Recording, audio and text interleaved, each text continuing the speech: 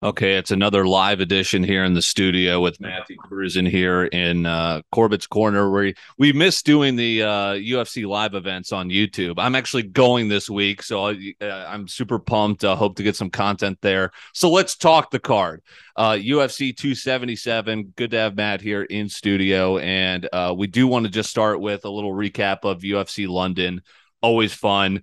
Paddy the Baddy sells there. He sells in America. He's quickly becoming popular, but you went in with a little bit of skepticism. Yeah, I wasn't sure how good he actually was. You know this as well as I do. He had the one fight where he wasn't really doing that well. I don't even know who it was against, but then he had a knockout, and then he's a Barstool athlete. Yep. Um, then I did watch the fight against Kazulo Vargas in the O2 last time in March. And again, he didn't look that good at the beginning, but eventually gets his sub. Still early, first or second round, if I remember. So I was skeptical. I thought Leviat was going to give him all he could handle. And he actually impressed me. He was solid. Like, I mean, he did get handled a little bit on the ground grappling, but like there's a lot there, and I'm starting to buy the hype for Patty. Yeah, and they're just two genuine people. Him and Molly, they've kind of risen through the ranks together. Yeah, Dave tells the story about how he basically was just went down, not unlike what you do when you became a fan of the UFC. He went down a rabbit hole of Paddy the Baddy fights and just became a fan. Was like, I want to sign this guy, and it's paid dividends. He had a great appearance there. He's wearing the monocle. That's great. He basically said it, and I thought it at the time was that's already paid off. It was what, seven figures for Paddy the Baddy, and I think that's like Penn might be like, oh, that's a tough hit, but in terms of Barstool, that's great publicity. Yeah, 100%. And yeah, that was part of why I'm starting to come over to him because he is a good dude. Same for Molly. She's hilarious. Um, Tout your plus 300 underdog. Oh yeah, Ludovic Klein. He was supposed to fight on the card tomorrow, but that fight was off for the opponent he had was a visa issue. So he takes this fight on short notice. Nathaniel no, Mason Jones. Right. He was plus 320, yeah. Knew he's a good fighter. Just a 8 point striker, very solid all around, could grapple a little bit too. So that was nice. Yes. So it was a fun card. I got to enjoy it while celebrating my nephew's first birthday. So that was a lot of fun.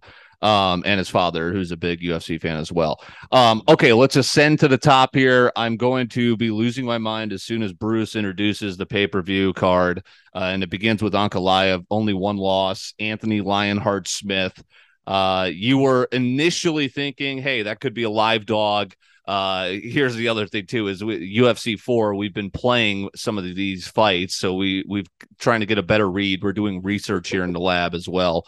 So Ankalaev and Anthony Smith minus 400. What's that line at now? Yeah, it's still around there. Uncle I minus 475, Anthony Smith plus 380, depending where you're at, but around those. One of them actually, Anthony Smith plus 400. So, um, plenty of value there. I watched Ankalaev against Thiago Santos back in February or March. I didn't think he was all that impressive, but I've looked a little bit more. He actually is a very good all-around fighter. He's a very good striker, but he's got good heavy kicks as well. Anthony Smith been doing it a long time, 36 wins, I think, and like 32 of those were finishes, which is an insane amount. Granted, he's lost plenty, including recently. So we'll see. It's about the end for him, but maybe he's got some magic left. Yeah, definitely. It's so the line obviously. I'm trying to find BetMGM is releasing some public data with UFC lately, so that's been interesting to kind of follow. So far the line's moving towards Ankalaev, minus 400 to minus 540, but yeah, is that public support? Is he in a ton of people's parlays? Okay, this is the fight that you're keying on. Perez Pantoja, line moving towards Pantoja. He's about minus 190 right now. It is. I'm very excited about this fight. There's a couple on the prelims I want to talk about too. Sure, sure. But we'll come to those after this. Yes, I like Pantoja a lot. I mean, but like Alex Perez is a very good fighter. I'm just very excited for this match. I think this division is actually wide open. You have Figueiredo, who is currently the champ, but there's about to be an interim title fight that we'll talk about later. Yep. So you have these two winner presumably gets a shot. Pantoja this week actually said, I'm the dark horse for this because I think there's going to be a challenger for the interim belt because Figueiredo might be out for so long. So a winner of this may have a shot at the belt in their next fight. They actually will most likely. So a lot on the line and just two very talented, experienced, but also young fighters. Like they're 30, low 30s, but have also 25 to 30 fights under their belts. Our research confirmed it was an absolute war. So yeah, we're excited for that one. Okay, Derek Lewis, be wary when he is away from the UFC Apex. Someone was like, isn't he from Texas? I'm like, yeah, he literally got a shot on that Gane card and he got his ass. Well, it was against Gane. He got his ass handed to him. He's got knockout power, somewhat, sneaky athletic, but he does get gassed pretty easily. I don't know much about his opponent, but the line has moved from the opening as this guy is a dog, Pavlovich, to now minus 135. This fight will end quickly. Over under 1.5 rounds. It's take on like it's well, yeah, 1.5 rounds. Yeah, so signifying it's going to be right. Pavlovich, his average fight time is 2 minutes 55 seconds. These guys are both punchers. It will be very quick. It could be as quick as Tom Aspinall, Curtis Blades, and I'm not like that's not an exaggeration. I like Sergey here. Like you said, Lewis shaky when he's outside the apex. He very well could catch him because they have a similar style. He from what I remember, he pressures, but he kind of just stands there and just they're gonna be swinging. It's gonna be an insane fight to be at live. I promise you that. Somebody is going to sleep. Sure, and the crowd. I'm interested to see. I think the crowd's going to go crazy for him. I said we were circling back to your prelim thoughts, and then I charged right forward. But let's circle back. Yeah. Some prelims to highlight from Matthew Cruz. A couple of them. One, Ji Young Kim. She was the recipient of one of the worst split decisions of the year. If you look at her fight from February, I believe it was against Priscilla. Anyway, I kind of like her as a dog. Michael Morales, keep an eye on him coming up. He's undefeated. He fought on one of the pay-per-views back in the spring or winter. His opponent, though, had to back out, so he's now like a minus 600 favorite. UFC.com says he's plus 235, which is just not true. Yeah, wow. Okay, minus 625. There's a couple lines that are really wrong on that. And then the other one that I want to talk about also wrong on here, Dontel Mays versus Hamni Abdul Wahab. Abdul Wahab, this is his first UFC fight, okay? He's 5-0 with 5 knockouts. Allow me to tell you the fight times in his 5 fights where he won with a knockout. 15 seconds, 33 seconds, 3 rounds, okay? 26 seconds, 27 seconds. He's had 4 fights that he finished in under 33 seconds. So, granted, I saw one of them and it looked like your Uncle Skilo. Of course. What's his opponent? And there's also no gloves either. But that'll be also a fun fight live because maybe Mays will try to take him down. And if he does that, it'll be boring. But if it stays on its feet, there could be some fireworks there. That's crazy. Yeah. So 5-0. That's against Dontel Mays. Yeah, I'm excited to see what the atmosphere is going to be like. Super jealous. Yeah, I'm definitely going to soak it up. Bucket list item. It kind of all fell into place. We're going to be recording live stuff for Winging It too, because I was going to go visit the guys, and then I was like, wait a second. It's UFC fucking 277. Drew Dober. This is the craziest line action. Minus 303 down to 197. Interesting. I like Dober there. Yeah. He also has hands. He finishes a lot of fights. His losses are to very good opponents, if I remember correctly. Morono, interesting line, moving from 140 down to 128 as a dog against some Melsberger. And alas, I believe we know where you are headed here for the first of 2 title fights. Over under 4.5 rounds, so Vegas has this going the distance. And this is the second fight, which I didn't realize because it was before I was a UFC fan. Correct. I don't know much about what happened in that first fight. I'm trying to see how long ago it was. 2019, I believe. Yep. And Moreno won. Mm-hmm. Okay, that one went to decision as well. And it was tight. I mean, single-digit strikes in between the two. Advantage Moreno. I'm looking at that right now. Hold on. Um, can't talk either. Yes, I'm very excited for this. Kai Kara France is my boy. I was introduced to him when I watched him. I actually thought I didn't bet it, but I thought Cody Garbrandt was going to win. Yeah. It was Garbrandt's first fight in the division, and Kai put him to sleep in the first round. So that was awesome. And Moreno is a good fighter, but we've seen Kai's last fight was against Askar Askarov, who's a similar fighter to Moreno. Right. Moreno will want to be on him, kind of strapped like a backpack. I remember that was a quote that you had said about that. I don't think you agreed with the scorecard. Yeah. Anyway, so we'll see. But Moreno is he is a better fighter than Askarov. He's a better striker, so he will be more challenging. But uh, I think you have a live dog here in Kai Kara France. I think he gets his hands on the belt. Yeah, that's his line has stayed absolutely stagnant while Moreno has gotten down from 250 to 215. So Kai Kara France plus 170. All right. Amanda Nunez, Juliana Pena. Not every day you're going to get Amanda Nunez minus 283.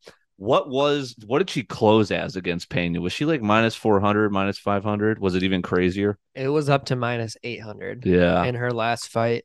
Amanda Nunes is getting her belt back. There's no doubt about it.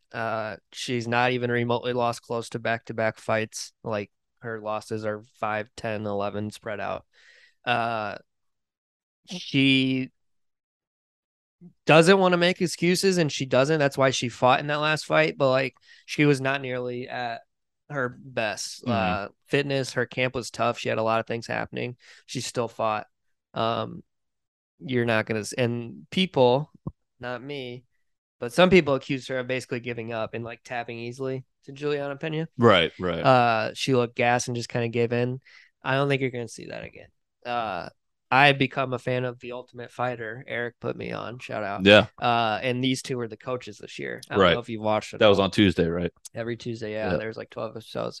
And probably for show, but at the very last episode, they got into each other's faces and they were chirping, and Amanda was letting her have it. So, like I said, probably for show, but also like, Yeah. Amanda's pissed about not having the belt right now, and I think she gets it back. And like you said, not every day you're gonna get her under minus 300. Yep. So line moving. Well, it's curious. Pena plus 220, moving away from her plus 225. Depending on where you shop. Nunez, it's moved from minus 333 down to minus 283. 2.5 over under. So are we going to the championship rounds? That's it's kind of right on the money. I think so for sure. Yeah, I think it'll be a battle and it'll be a good fight. I think. It should be a good one. There you go. Yeah, one fight I got to revisit back in 2016 when she beat Shevchenko. Like those two fought. That's insane. She was probably getting 2 belts at that point. Right. She was a yeah, so the Lioness, Megan Anderson, she subbed her in 2 minutes. Felicia Spencer didn't stand a single chance. She's been dominant throughout the pandemic and obviously before. Pena, yeah, I was really just not on her. Like I was not on her radar, and she's an ultimate fighter champion. Okay, yeah, I saw that. Obviously. Wow, she fought in. Was she on Team Rousey? It was Team Rousey versus Team Tate. Must have been. That's good stuff. All right, I'm jacked. You're gonna live vicariously through me. We're gonna enjoy the card no matter what, and I will be there and hopefully get some content. That's UFC 277. Anything on the horizon that gets your attention? Obviously, a lot of fights, but anything worth mentioning? I'm actually excited on the Santos Hill card. I think next week there's the 2 Ultimate Fighter Championships, so you get to actually bet on those 2 fights for the first time. So that'll be cool just because I've watched that.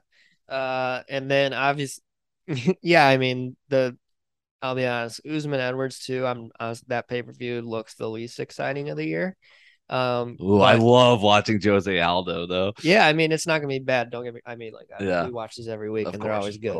But I mean, how can you not be looking ahead at the currently last scheduled event, at least as far as I know, which is UFC 280, Oliveira, Makhachev. I mean, the 5 fights that have been announced for the main card are It's just stupid. Yeah. Like Gamrot and Dariush, Sean Brady, Bilal, uh, O'Malley, Piotr, Dillashaw, Aljamain rumored for a championship fight, and then obviously Charles and Islam. So, Jeez. and that's at like 1 o'clock local for the main card on a college Is football that in Saturday.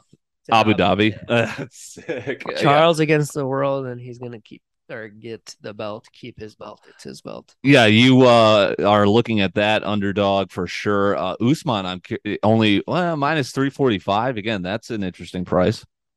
Yeah. I mean, yeah, that you take him until there's no reason Right. not to. But he's just to me, he's kind of like Adesanya, not the most exciting fights per se. Usman Right. has gotten better though. It's just I mean, if he wrestles, then Um, wrestling's not the most exciting, but I mean you still appreciate a good fighter doing what they need to do. as long as he's not foot stomping. Gone minus That's 560, insane. but some action on tie moving down. Yeah, you I mean I might be on tie just for fun, but that'll be a good fight. We'll hope I just hope it like fireworks, obviously. And then, of course, the most ridiculous fight in the history of fights in general. Action on Oliveira. This is not ridiculous, but action on Oliveira is interesting. It's already moved 15. Nate Diaz, Khamzat Chimaev. For what it's worth, UFC 4, Nate Diaz does have some reach. I knocked him out. It was fire. Second round affair. This is ridiculous. Minus 1,300. It should be triple that. Yeah, I mean, I don't know. I'll say this. I did think what I thought Kamzat was gonna destroy Gilbert Burns, and he proves Yeah, he's human. Gilbert Burns is also very good, and he would destroy Nate Diaz. I think. right. I mean, I think you're gonna see the Kamzat that didn't receive a strike in those first Oh, 10 fights. yeah. He did not get touched for 10 fights. So you might see that where he takes him, drags him to his right in front of his corner and just goes to town and possibly drags it out as long as possible to torture him. Maybe Nate will be, he'll put on a show, have a chin. Like I argue, it was like he won the fight when he got destroyed by Leon Edwards, right? Yeah, I don't know. We'll see. I did see a headline like I think the bare knuckles fighting championship that said that Nate Diaz is a great candidate for their Yeah, like promotion. there's that. That's interesting. What he's going to do next? Last fight on his current contract. All right, that's good stuff. Matthew Cruz in here, UFC 277. I will be there. Dateline, Dallas, Texas. I'm going to lose it for Bruce Buffer and John Anik. I believe Rogan, no brainer, is going to be there, and hopefully DC. Yeah. So we'll hope to have more, and we'll enjoy the fights. Take care.